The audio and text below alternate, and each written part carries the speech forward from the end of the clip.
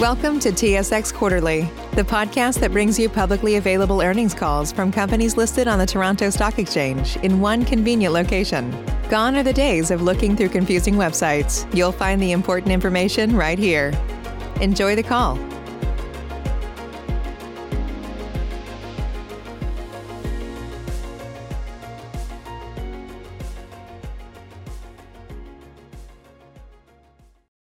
Good morning, ladies and gentlemen, and welcome to the Tervita Second Quarter Results Conference Call. Note that at this time, all lines are in a listen-only mode, but following the presentations, we will conduct a question-and-answer session. If at any time during this call you require immediate assistance, please press star zero for an operator. Also note that the call is recorded on Thursday, July 30th, 2020. And I would like to turn the conference over to Mr. John Cooper, President and Chief Executive Officer. Please go ahead, sir. Thank you, Sylvie, and welcome everyone to Tervita's conference call for the second quarter of 2020. We do hope everyone is safe and well today, and as a result of our office staff working from home in response to COVID-19, we come to you not from our conference room, but instead from each one of our homes. We do hope we do not have any technical issues, but if we do, we hope you'll bear with us. Joining me on the call today is Linda Dietschy, our Chief Financial Officer, and Rob Dawson, our Executive Vice President of Strategy and Corporate Development. During the call today, we will make forward-looking statements related to future performance, and we will refer to certain financial measures that do not have any standardized meaning prescribed by GAAP. The forward-looking statements reflect the current views of Tervita with respect to future events and are based on certain key expectations and assumptions considered reasonable by Tervita. Since forward-looking information address future events and conditions, by their very nature, they involve inherent risks and uncertainties, and actual results could differ materially from those anticipated due to numerous factors and risks. Please refer to our continuous disclosure documents as they identify factors which may cause actual results to differ from any forward-looking statements and identify and define the non-GAAP measures. This morning, we will review our results for Q2 2020 and how we are managing the current environment. Before getting into our results, first and foremost, we are very happy to say that all of our Tervitians remain safe and healthy and that none of our operations have been directly impacted by COVID-19. This is largely due to our quick response in enacting our business continuity plan and forming an internal COVID-19 team late in Q1 to implement and communicate safety measures to ensure those who can work from home are safely doing so, and that operations are following government and public health regulations to keep our staff and our customers safe.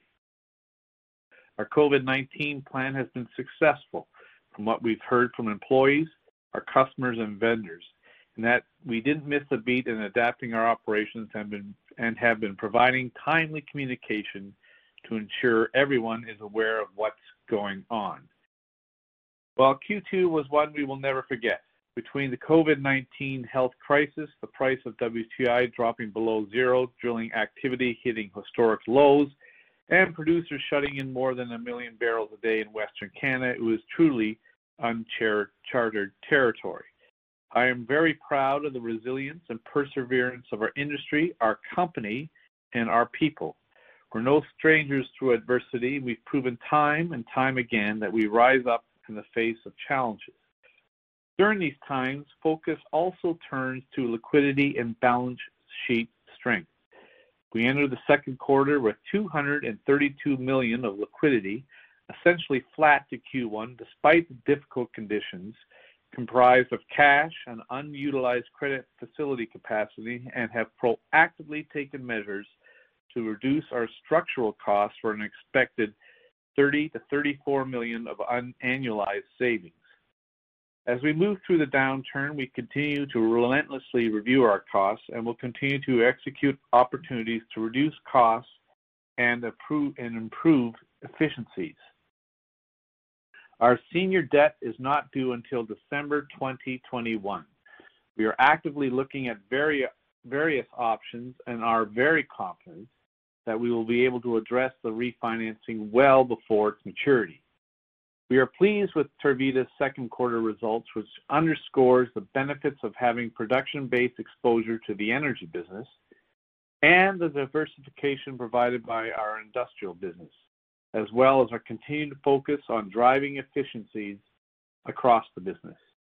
Our aggressive cost control measures allowed us to preserve adjusted EBITDA margin, excluding the Canadian Emergency Wage Subsidy, at 30% despite a 50% decrease in revenue year over year.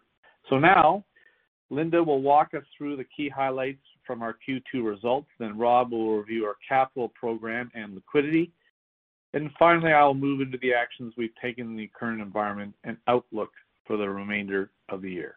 Linda? Thanks, John. Adjusted EBITDA for the second quarter was $45 million, a 15% decrease from prior year as the impact of lower production volumes and drilling activity in our energy services business was partially offset by $14 million of Canadian Emergency Wage Subsidy, or CEWS, benefits from the cost savings initiatives, and strong industrial services results. In energy services, revenue, excluding energy marketing, and divisional EBITDA both decreased by 49% from the prior year to $59 million and $29 million respectively, as shut-in production volumes and a significant decline in drilling activity reduced volumes into our waste facilities. This decline in volumes was partially offset by cost savings initiatives and contributions from our growth capital projects. It was largely due to our strategic cost control and location optimization initiatives that divisional EBITDA margins remained strong and stable at 49% despite the decrease in revenue. In industrial services, performance was strong, with $10 million of divisional EBITDA representing a 67% increase over prior year in spite of a 10% revenue decline. The decline in revenue was primarily due to reduced ferrous metal prices and lower volumes, which were managed to optimize price realization. Divisional EBITDA strength was driven by increased project activity, continued benefits of our business optimization, and cost savings initiatives. In the quarter, we participated in the CEWS program that the federal government introduced to help employers protect jobs. Tervita was eligible for the first 4 application periods spanning March 15th to July 4th and has recognized $14 million of subsidy in the second quarter. In response to the pandemic and energy collapse, we immediately implemented numerous cost savings measures to preserve our financial position, and we continue to expect to decrease structural costs by $30 to $34 million on an annualized basis. These structural actions include items such as employee headcount reductions and location optimization throughout our network. At the same time, we implemented multiple actions to drive in-year savings, including reductions to the Board of Directors' cash retainer and executive leadership team salaries, as well as reducing discretionary spending. We remain on track with the structural cost reductions and continue to explore every avenue to reduce costs. I will now pass it to Rob to discuss our capital program and liquidity position. Thank you, Linda. With regards to the capital program, I am very happy to say that our Montney water facility that became fully operational late in the first quarter is performing well and played a very significant part in our recent increases in market share as measured by third-party water injection. Our Q2 capital additions of $13 million in the quarter and $33 million for the year to date are made up primarily of the completion of this pipeline-connected facility, as well as increasing disposal well capacity in other regions and increasing our blending capabilities.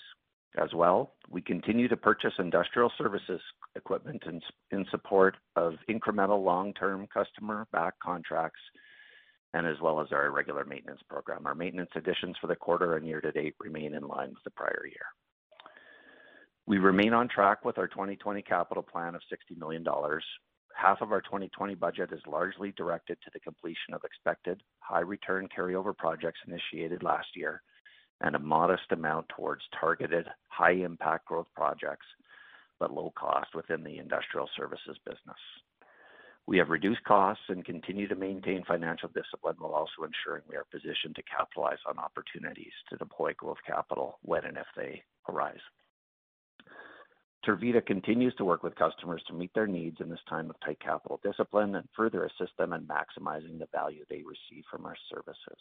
We do have a pipeline of opportunities available, and in the current market environment, we have paused major new growth projects to focus on maintaining our strong liquidity position. However, we do continue to actively look for ways to support our competitive strategy, including increasing market share and growth within industrial services. Looking forward, we will continue to monitor activity levels as the year progresses and revise our plan accordingly. With respect to liquidity, we remain focused on financial discipline and protecting our strong liquidity position. We closed the second quarter with liquidity of $232 million of cash and unutilized capacity on our credit facility, which is stable with our liquidity level at the end of the first quarter and is actually an increase from the beginning of the year. Our US $590 million senior notes are not due until December 2021. We are actively pursuing the refinancing of these notes, and we remain confident in our ability to achieve a very good result. Demonstrating strong, stable results like we have today are obviously very helpful in this endeavor. We continue to live within cash flow and expect to remain within our covenant thresholds for the remainder of the year.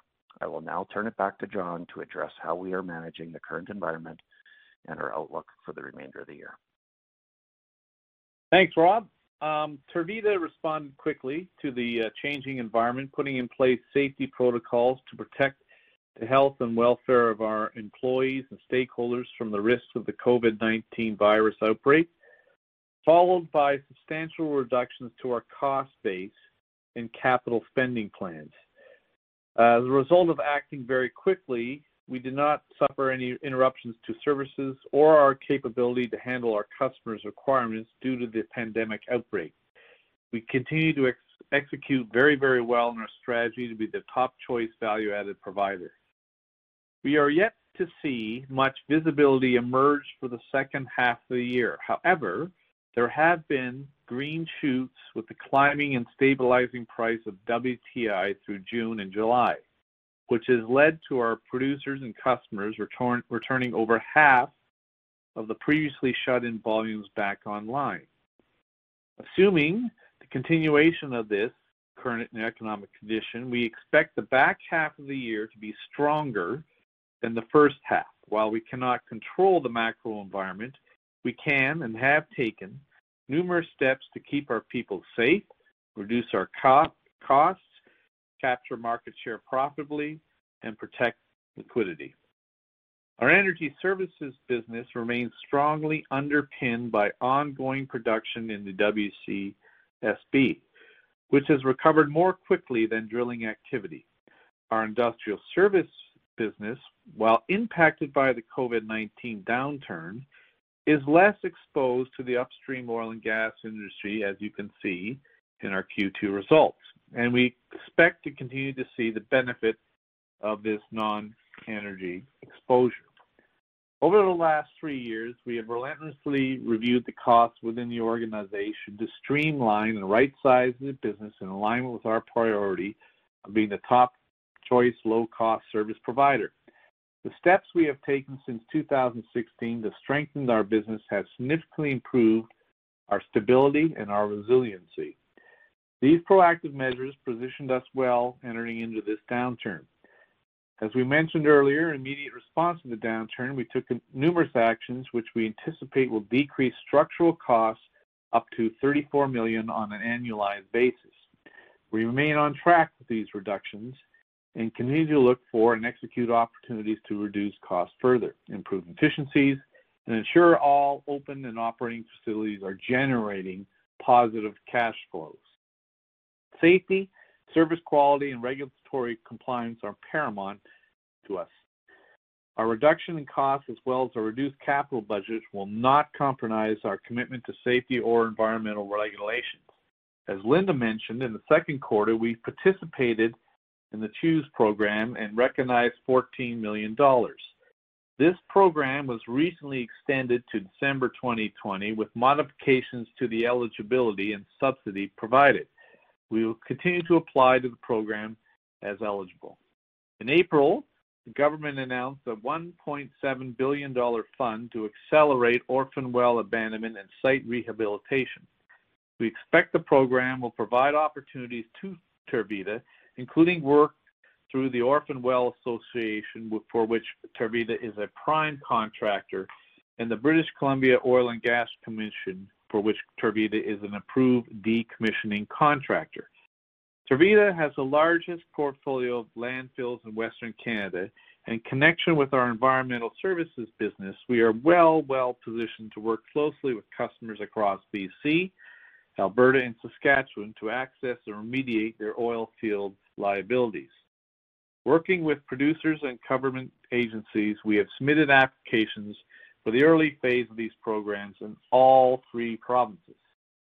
The energy industry continues to face headwinds. However, we remain very optimistic about the opportunities in front of us to leverage our infrastructure and create efficiencies for customers. I'm extremely happy with the work we have done this quarter. Our people are the reason we are a leader in the industry and why we are so successful at driving continuous improvement on behalf of customers and on behalf of shareholders. Lastly, I would like to take the opportunity to again thank our employees for their extraordinary efforts and dedication during these unprecedented times. We are very proud of our team and how they demonstrated resiliency and adaptability through these times. That concludes our prepared remarks. We would be happy to now take some questions. Thank you, Mr. Cooper. Ladies and gentlemen, Q&A is now open. If you would like to ask a question, please press star 1 on your touch-tone phone. You will hear a 3-tone prompt acknowledging your request. And should you decide to withdraw your question, simply press star followed by 2. And if you're using a speakerphone, we do ask that you please lift the handset before pressing any keys. Please go ahead and press star 1 now if you have any questions. And your first question, sir, will be from Greg Coleman. Please go ahead. Hey, John, how are you? Good, Greg. How are you? Very well, thanks. Thanks for taking my question. Thanks for the outlook as well. I wanted to start with that. On your outlook, you mentioned that you expect the second half activity to be stronger than the first half, and I wanted to unpack that a little bit. Your first half reported EBITDA was 94 million, which includes the CEWS impact, the Canadian Employment Wage Subsidy, I think, or 84 million excluding CEWS. Are you saying that you expect H2 EBITDA to be in excess of that 94 million if we include CEWS, or greater than the 84 million if we exclude CEWS? Yes. Well, that's a very frank answer. Perfect. Can you talk to us a little bit about... No, that's exactly what I just wanted to clarify. That's boom, bang on. Can you talk to us about the rate of the implementation of your annualized cost savings, the 30 to 34 million? Did we see the full impact of that in Q2, or was it phased in? Do we see the full impact in Q3, not until Q4? Yeah, that's a great question. I mean, we when the COVID crisis hit and the oil collapse, we implemented very quickly into the later part of March and into April. So our actions were taking place in that period of time and a little spillover into May. So we gained a lot of benefits in Q2, but it's natural, Greg, that we're going to have some spillover into Q3. It's very hard to kind of, put a pin in that actual number. But all to say, when you stand back and look at it, we are very confident in the, the 34 million annualized, and I think it's up to 26 million this year. We're very, very confident of that number. Got it. Okay. And then just diving into CEWS for a little bit, how should we be thinking about that benefit in Q3 and Q4 compared to the 14 million we saw in Q2, based on what you know of the program today? We all know that it's changing, but we do have at least some goalposts today as to how it looks like, and based on your expectations on activity and whatnot. Can you give us some ideas for Q3 and Q4 on that? Yeah, we do know it'll be less, like, going forward. I mean, the 14 million was really like a 3.5-month contribution, if you could think of it that way. We would think it would be less, in Q3 and in Q4, but, we're in the midst of the application process now, and we don't really have any clear, outlook as to what the number will be. I think every company that received the wage subsidy was dealing with the same question about this. What do they think they'll do and how they're going to disclose it? And we discussed various ways of doing that and decided to kind of keep it separate. So we can measure our operating performance year over year, and particularly as we move into 2021. Yeah, we think about it the same way you've disclosed it, so we appreciate that. It allows us to back that out. And that just leads to sort of one of my last questions here, which is you give us nice segmented EBITDA for both segments, excluding Qs, and both the margins in both were well above both our expectations and sort of historically what we've seen you post. Should we be thinking about margins more in that ballpark as we progress into the back part of the year, most notably in energy services, which was in the high teens, or should we be thinking a reversion back into sort of your historic levels? And if not a reversion, why not? Yeah, our target is to maintain margin, year over year at the same levels. That's our target. It ebbs and flows with COVID-19 and these unexpected issues, but I think generally speaking, we showed that we can react quickly with our cost and efficiency programs. It's part of our DNA. So, but in addition, we've had some, we've done Rob talked about our Montney project coming into play and some other growth initiatives from the past contributing to the business and our resiliency in the industrial service line. So, our target is to kind of maintain and grow the margins year over year. That's the impact to us, and that's how we kind of see it. So I don't know if Linda or Rob wanted to add to that, but that's kind of how we look at it. Got it. So, I mean, you put up 17.2%. We've only seen one other quarter since you guys have taken over that it's been up at that level. But we shouldn't be thinking about a run rate up there. We should be thinking more about full year margins being up year over year rather than sort of hyper elevated. Yeah, that's a better way of thinking of it. Got it. Okay, listen, thanks. I'll pass it back. Thank you very much. Thanks, Greg. Thank you. Once again, ladies and gentlemen, if you do have a question at this time, please press star followed by 1. And your next question will be from Keith MacKay. Please go ahead. Hi, good morning. Thanks for taking my questions here. Just wanted to maybe start with the shut-in volumes and your expectations there. Wondering if you can give a little bit more color on, what you expect for the recovery in the volumes. You've mentioned that you're kind of seeing more than half of the million or so shut-in come back. Just wondering if you can maybe talk about how much of that, relates to your operations, and if you have any timelines for when you think the remaining volumes may be back online. Yeah. I guess the impact of the volumes coming back impacts all of Tervita's energy services portfolio and our TRDs, our water wells, and somewhat into the landfills and caverns. So and on-site, it impacts us everywhere. So because we have full coverage in the Western Basin across the whole network. So, we did start, as we mentioned, we started to see the green shoots sprout up in that, June, July perspective, impacting us across all the basin. And we saw the return of the volumes starting to come through in that period of time, and also impacting our energy marketing portfolio. So, I would say because we've always said in our energy service business, 2/3 of the business revenue comes from production. It's probably more now, given that drilling and completions activity is less year over year. But that would be kind of how we would kind of look at it. I mean, Rob or Linda, did you want to add any commentary to this? I have nothing to add to that, John. Yeah. Got it. Okay. Thanks for the color. Just maybe turning to the capital expenditures. You maintained the 60 million guidance with about 27 million left. You mentioned a couple of the priorities that you've got for spending that money. Maybe if you can just kind of run through the likelihood of you spending that number if your outlook holds of the primary production shut-ins coming back and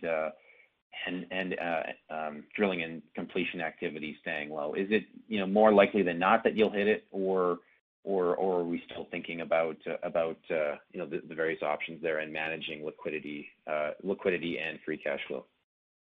Rob, you want to take this one? Yeah, sure thing. Thanks for the question, Keith. I think that number there's a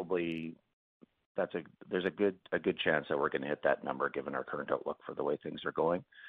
I guess that's why we maintain the number when we're providing our outlook.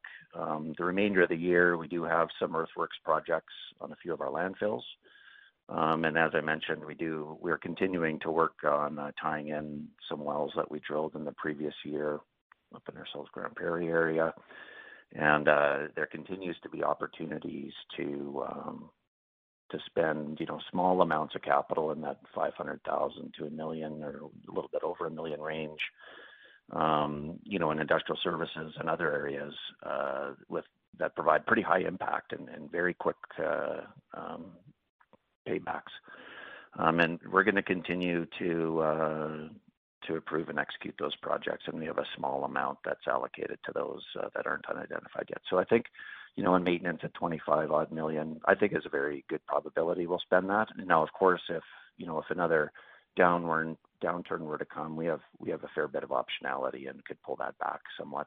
And certainly the pipeline for refilling it next year, like I said, we've paused all major growth, and there is always a delay in getting growth projects going again, because you need to do feed and planning and do your long lead item purchases. So Q1 and Q2 next year will probably be a little bit lower in CapEx certainly than this year, because we had that Montney facility that was being completed. So our liquidity and all of those things don't end at the end of the year. They're continuum, and we're going to start to generate a fair bit of free cash flow if we feel the need or the opportunity to do so. Okay, that's it for me. Thanks very much. Thank you. Thank you. Next question will be from Peter Arret. Please go ahead, Peter. Hi, good morning, and all things considered, good quarter. So congratulations. I know it's a lot of sweat went into that. But just on the refinancing process, discussions have been going on for really quite a long time now. A few false starts and things that just haven't happened. Could you talk about a little bit more detail about where you stand with that? And just maybe weave into that a little bit of a conversation about corporate governance. How much of that really has to be a co-decision, if you will, with Solus? A big equity holder, looks like one board seat. Can you talk about that? Is there a refinancing solution here that doesn't effectively have to be signed off on by Solus? Yeah, it's John. Thanks very much for the question. So, as you mentioned, we are looking at numerous avenues for the refinancing of our debt. We've continued to do that. We're monitoring the markets. We worked very, very closely with our banks and our bondholders, and to ensure a successful outcome. The company is in a strong position in our view, given our production-weighted profile and the industrial diversification, and a little bit candidly, the continued proven results. So we are very, very confident in our ability to get our refinancing completed well before these notes mature. And we are seeing signs of the high-yield debt market reopening, and we are ready for when that window opens. We do have a supportive bank group, and there's no discussions about any sort of covenant issues or concerns. So, all in all, when we talk about all that, it adds up to we're confident. You just have to persevere and work your way patience through it. In regards to the shareholders or any shareholders, we have a board member who's active part of that, and that's the governance of it. But we work on behalf of all shareholders when we do these transactions, and that's the approach that we're taking. So, Rob, did I miss anything in any of this, or Linda? No, I don't think so, John. I would add that, we're definitely not being complacent at all. And you mentioned, the sense that there's been a bit of a delay, and in Q2, I would say that's more a result of the economy shutting down and the markets perhaps closing for a little bit there. But now that things are have stabilized, we're back on the path, and as we've said, we remain confident that we'll be able to execute something that's good for not only our shareholders and our cash flow and strategy, but is also very amenable to the existing note holders. At what point does this start to cause you business problems? When obviously customers can assess your financial situation, they can assess what's coming. And at what point does it start to just harm the business that if it's perceived that there's sort of a game of refinance chicken that is developing? Well, it's John here. Just to be clear, there's absolutely no issues with in regards to currently. We certainly don't see that this year and into next year. I mean, if we're up in 2021 in December, that would be problematic. But that there are absolutely no issues or concerns with our customers on this matter. So, ongoing current liability wouldn't cause you business problems? No, certainly not now. No. Okay. All right. Thanks. Thanks very much. Thank you. Next question will be from Jeff Federley. Please go ahead, Jeff. Good morning, everyone. Just to follow up to that last question, so conceptually, when you look at the debt refinancing and your balance sheet, what do you want your debt structure to look like coming out of the refinancing in terms of term debt versus bank debt? Well, we can. Rob, why don't you kind of give a highlight of where we're at with that? I'm not sure we can give the exact detail of it, Jeff, but. Yep. Hi, Jeff. It's Rob here. I think just broadly, we would say, while our credit facility provides more than ample liquidity that we've never really needed, through two major downturns over the last 2 or 3 years, we do feel that there's an opportunity to increase the size of that facility and have a moderate draw on it, such that we could have some easily prepayable debt. And maybe some shorter duration, lower interest rate debt, and then have the rest be placed, in the more traditional capital markets. And have some term structure to it if available. But of course, the size of that's smaller than US 590 would allow us to either tranche it out into 2 tranches or to keep it as 1 tranche, depending on market conditions. So I guess the structure that we would prefer hasn't changed from when we spoke last about it.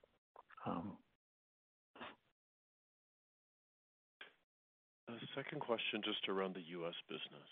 So with revenue at a very minimal level now, what is your thinking on the U.S. business and the assets you have in the U.S.? Yeah, we as you know, we take a kind of very thorough review of all businesses, and we have a look at the forecast and outlook of those businesses, and our performance. We have minimum financial thresholds that we have to meet, and there's capital allocation. So assessing all of that in our our business, which was very small, we've taken steps to rationalize it down, Jeff, and moved out of certain locations, and it's at a very, very small material level. And we see really harvesting that, going forward. Do you think having a presence in the U.S. makes sense? No. Or is there advantages to consolidating entirely back into Canada? Yeah, we see the consolidation back into Canada in due course. Okay. Great. Thanks for the color. Appreciate it. Thank you. Thank you. Next question will be from Tim Monticello. Please go ahead, Tim. Great. Thanks, guys. First question is just on the capital prioritization stack. You mentioned there's some opportunities to grow the industrial services business, and you're still pursuing some of the carryover capital from 2019 in the energy segment as well.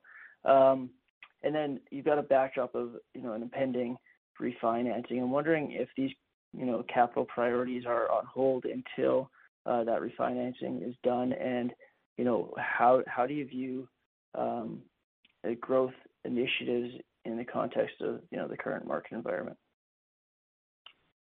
Well, thanks very much.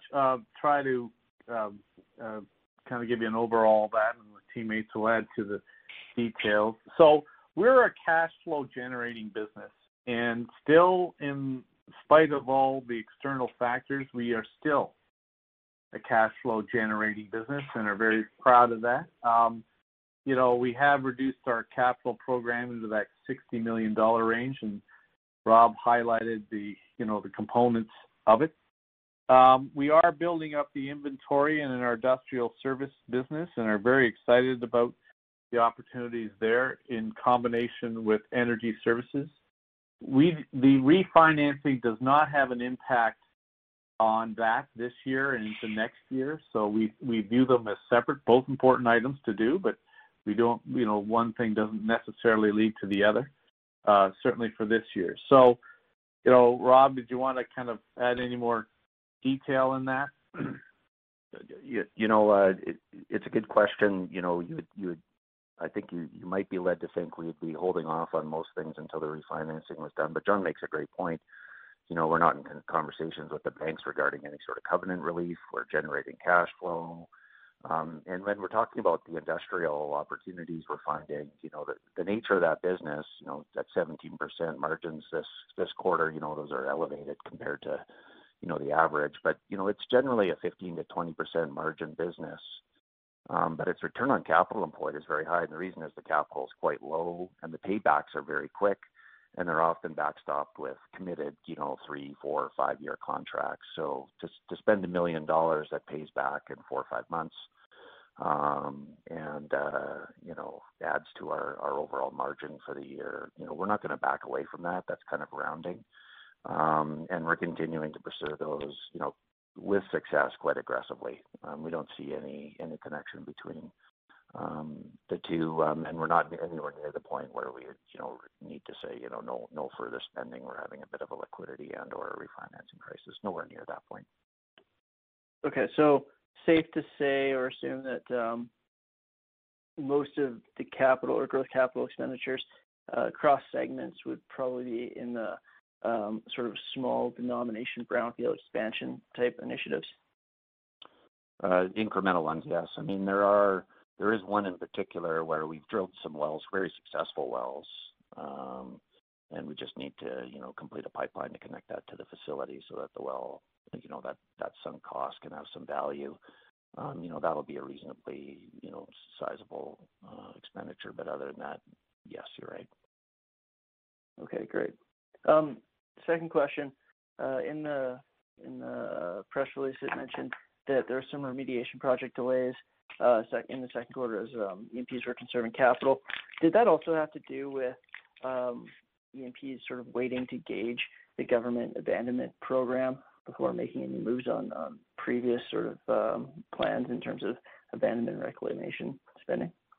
Yeah, it's John here. Yeah, yes, that would be our view. And provincially, it's different. That's mostly in Alberta, where that's the facts.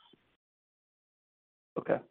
And then do you guys have a sense of, or a better sense now, of what the size of the prize could be for you within that program and when you could start seeing inflows? Yeah, it's $1.7 billion in total. And we think that the total market, and it's an estimate, so it's going to be, there's going to be issues with it, but we think about less than half of it applies to the services that Tervita provides. And so specifically, that's environmental services, reclamation remediation work, metals recycling as pipe comes out of the ground, and then, of course, disposal into our, enviable landfill cavern portfolio. So that's the total market. It's probably likely that some of this work gets done in the latter half this year, probably particularly Q4, but it'll be smaller jobs, and then it'll build, we believe, in 2021, 2022, and 2023. That, from what we see and understand now, that's our best forecast.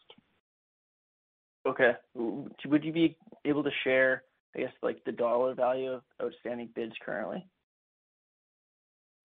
No. Worth a shot. Yeah. And And then last question for me here, just on the impact on, I guess, the volatility in the quarter on the marketing segment margin contribution. How much was that impacted? Was it more or less than, I guess, the traditional facility-based margin contributions?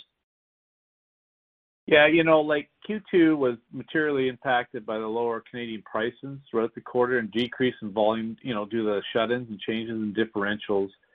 We do have 21 pipeline-connected TRD facilities, and that's one of the things that we are enviably positioned once the energy market recovers. We did see, that market is driven by production volumes, principally on truck as well as grade price differentials, and the outlook of it was still very profitable.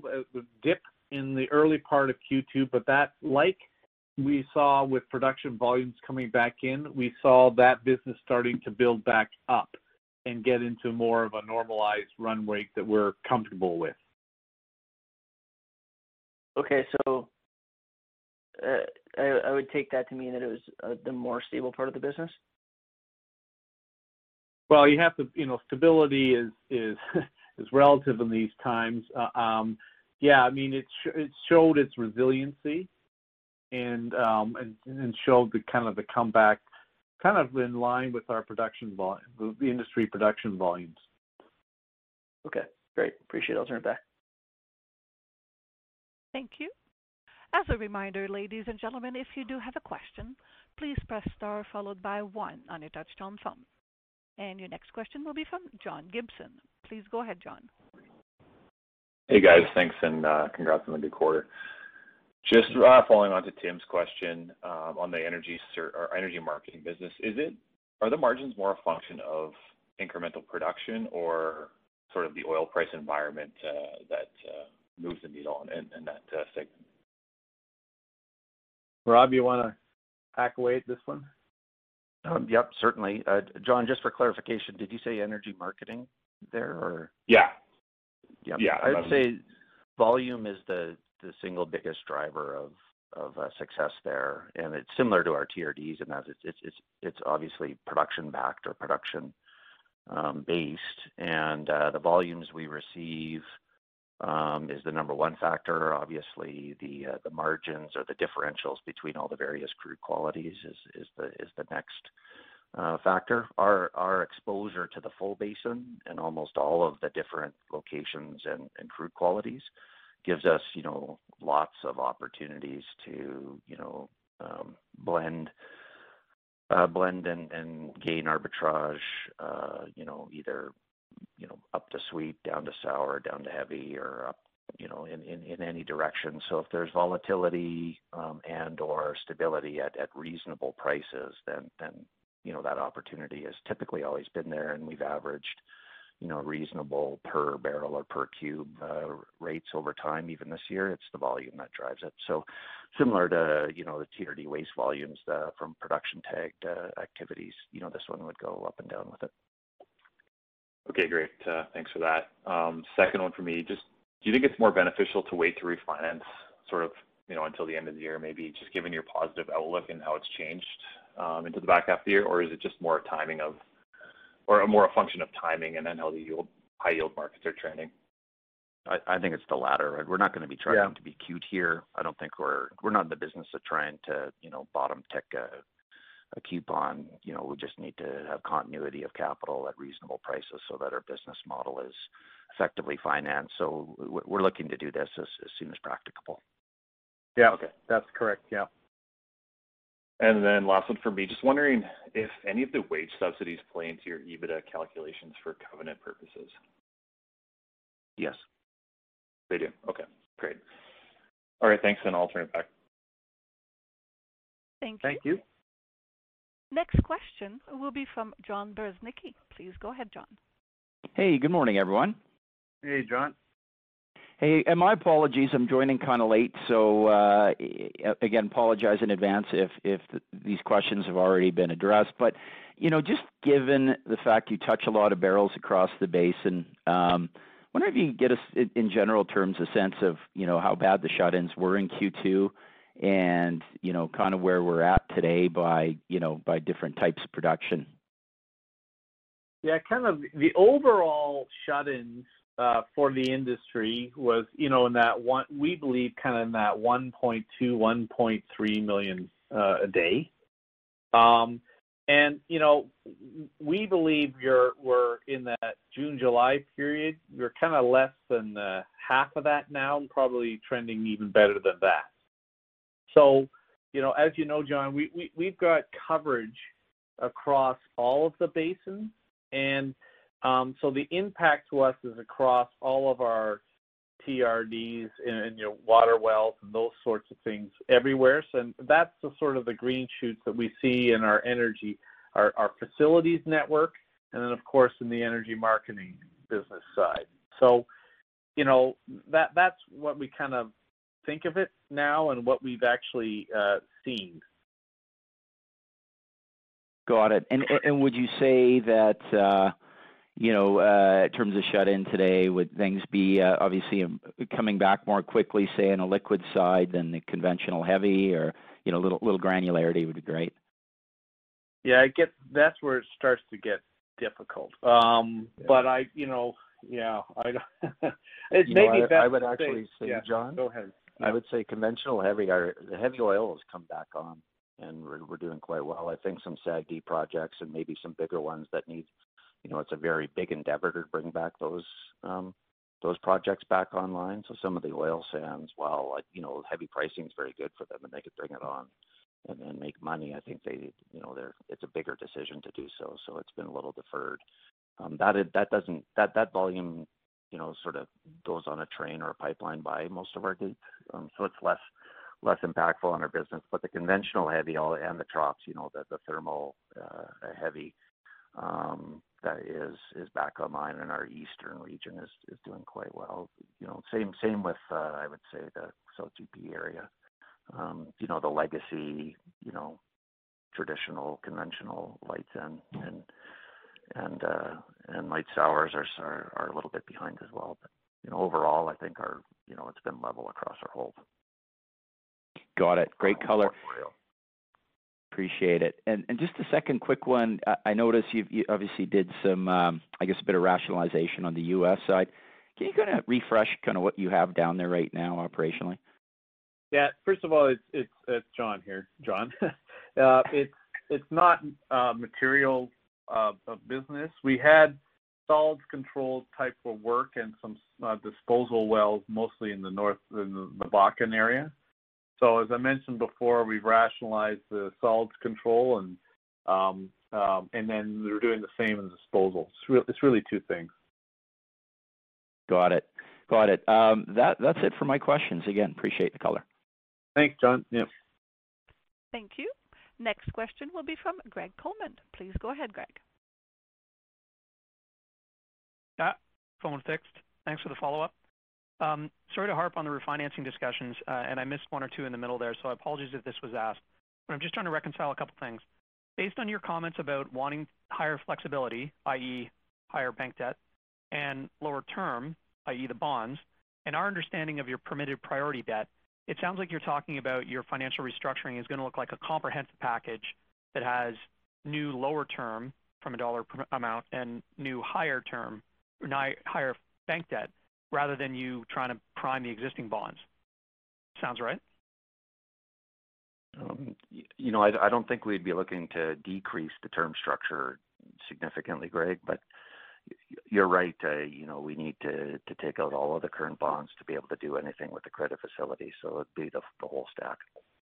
Got it. Just wanted to be clear on that. And then just one follow-up on the energy services side. I was just wondering if you can give us a little bit of a history lesson here. Can you help us understand your production-weighted exposure over time? Is your production drilling mix in energy services, is that mix approximately equal to what you saw in the prior downturn? And it could be a tough question. There's a lot of moving parts in the comparison, which is why I'm asking you. With the acquisition of New Alta, the divesting of the U.S. ops to Republic back in 2015, we're having a lot of difficulty doing an apples-to-apples comparison. Can you help us understand, as you're weighting your mix with production-oriented business versus drilling-oriented business changed materially over that time frame, or is it approximately the same now as it was then? Greg, that's a great question. I mean, I think we'd only kind of give you an indication, which I'm not sure. Directionally, I would say we're more production-based now. We do know with the Nualta integration that helped us become more production-based. What we can't, like from the top of my head, unless Linda or Rob can recall, I can't kind of give you back to the previous days what that base would be off the top of my head. Linda or Rob, would you be able to help Greg here? I mean, Greg, we've been in that 2/3 to 70% range over the last several years. I think before 2017, I don't think that kind of analysis is helpful at all. But Q2 with both production and drilling and completion falling off to the degree it did, I don't think we have a really good sense of what the new run rate will be. But John's comment that production-based revenues will likely be higher than drilling in the second half of the year than our typical 2/3 to 70%. I think that's a pretty high probability. Rec rem volumes, which we do classify as it's drilling, completions, and other usually. So I think rec rem volumes, we see a pipeline for that into our landfills even before considering the ARO program. And then the ARO program, to John's earlier point, has the potential to be quite material to us. So those are things that might rebalance it or even bring it, even lower than before. But those would be positive changes, not negative. Got it. I appreciate that, taking a stab at it. Yeah, the reason we're looking at it is because that's the last time we had sort of, the macro destruction that we're seeing now again. Obviously we know what legacy Tervita did at that time and also legacy Nualta, but looking to mash them together at the combined entity and compare. Because if you're approximately the same, then we would expect to see approximately the same. But if you're materially different, and it sounds like you are more production weighted now than then we would expect you to be different.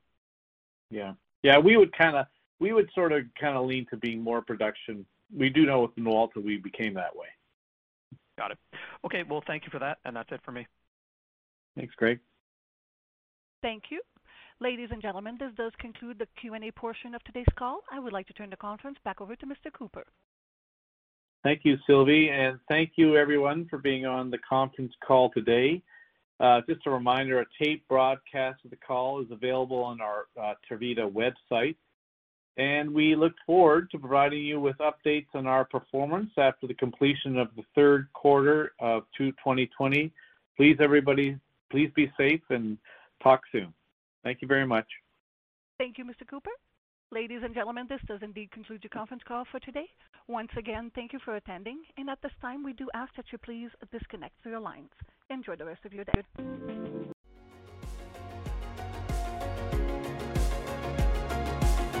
Thank you for listening to TSX Quarterly. If you enjoyed the cast, remember to leave a good rating. And remember, for any additional inquiries, please consult the company's investor relations section on their website. See you next time.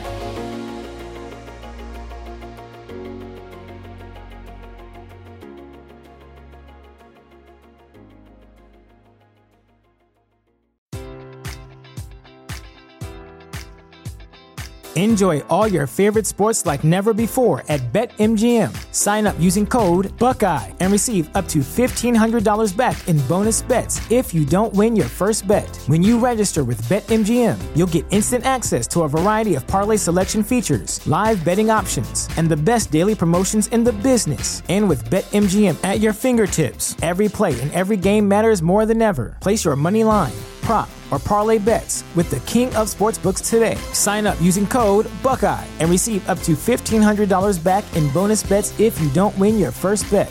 BetMGM and GameSense remind you to play responsibly. 21 plus and present in Ohio, subject to eligibility requirements. Rewards are non-withdrawable bonus bets that expire in 7 days. Gambling problem? Call 1-800-GAMBLER in partnership with MGM Northfield Park.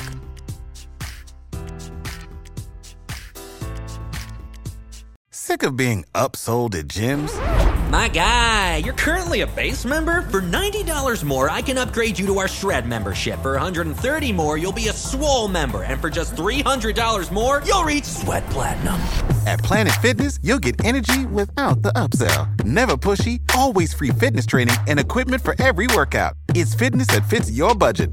Join Planet Fitness for just $1 down and $10 a month. Cancel anytime. Deal ends Friday, May 10th. See Home Club for details.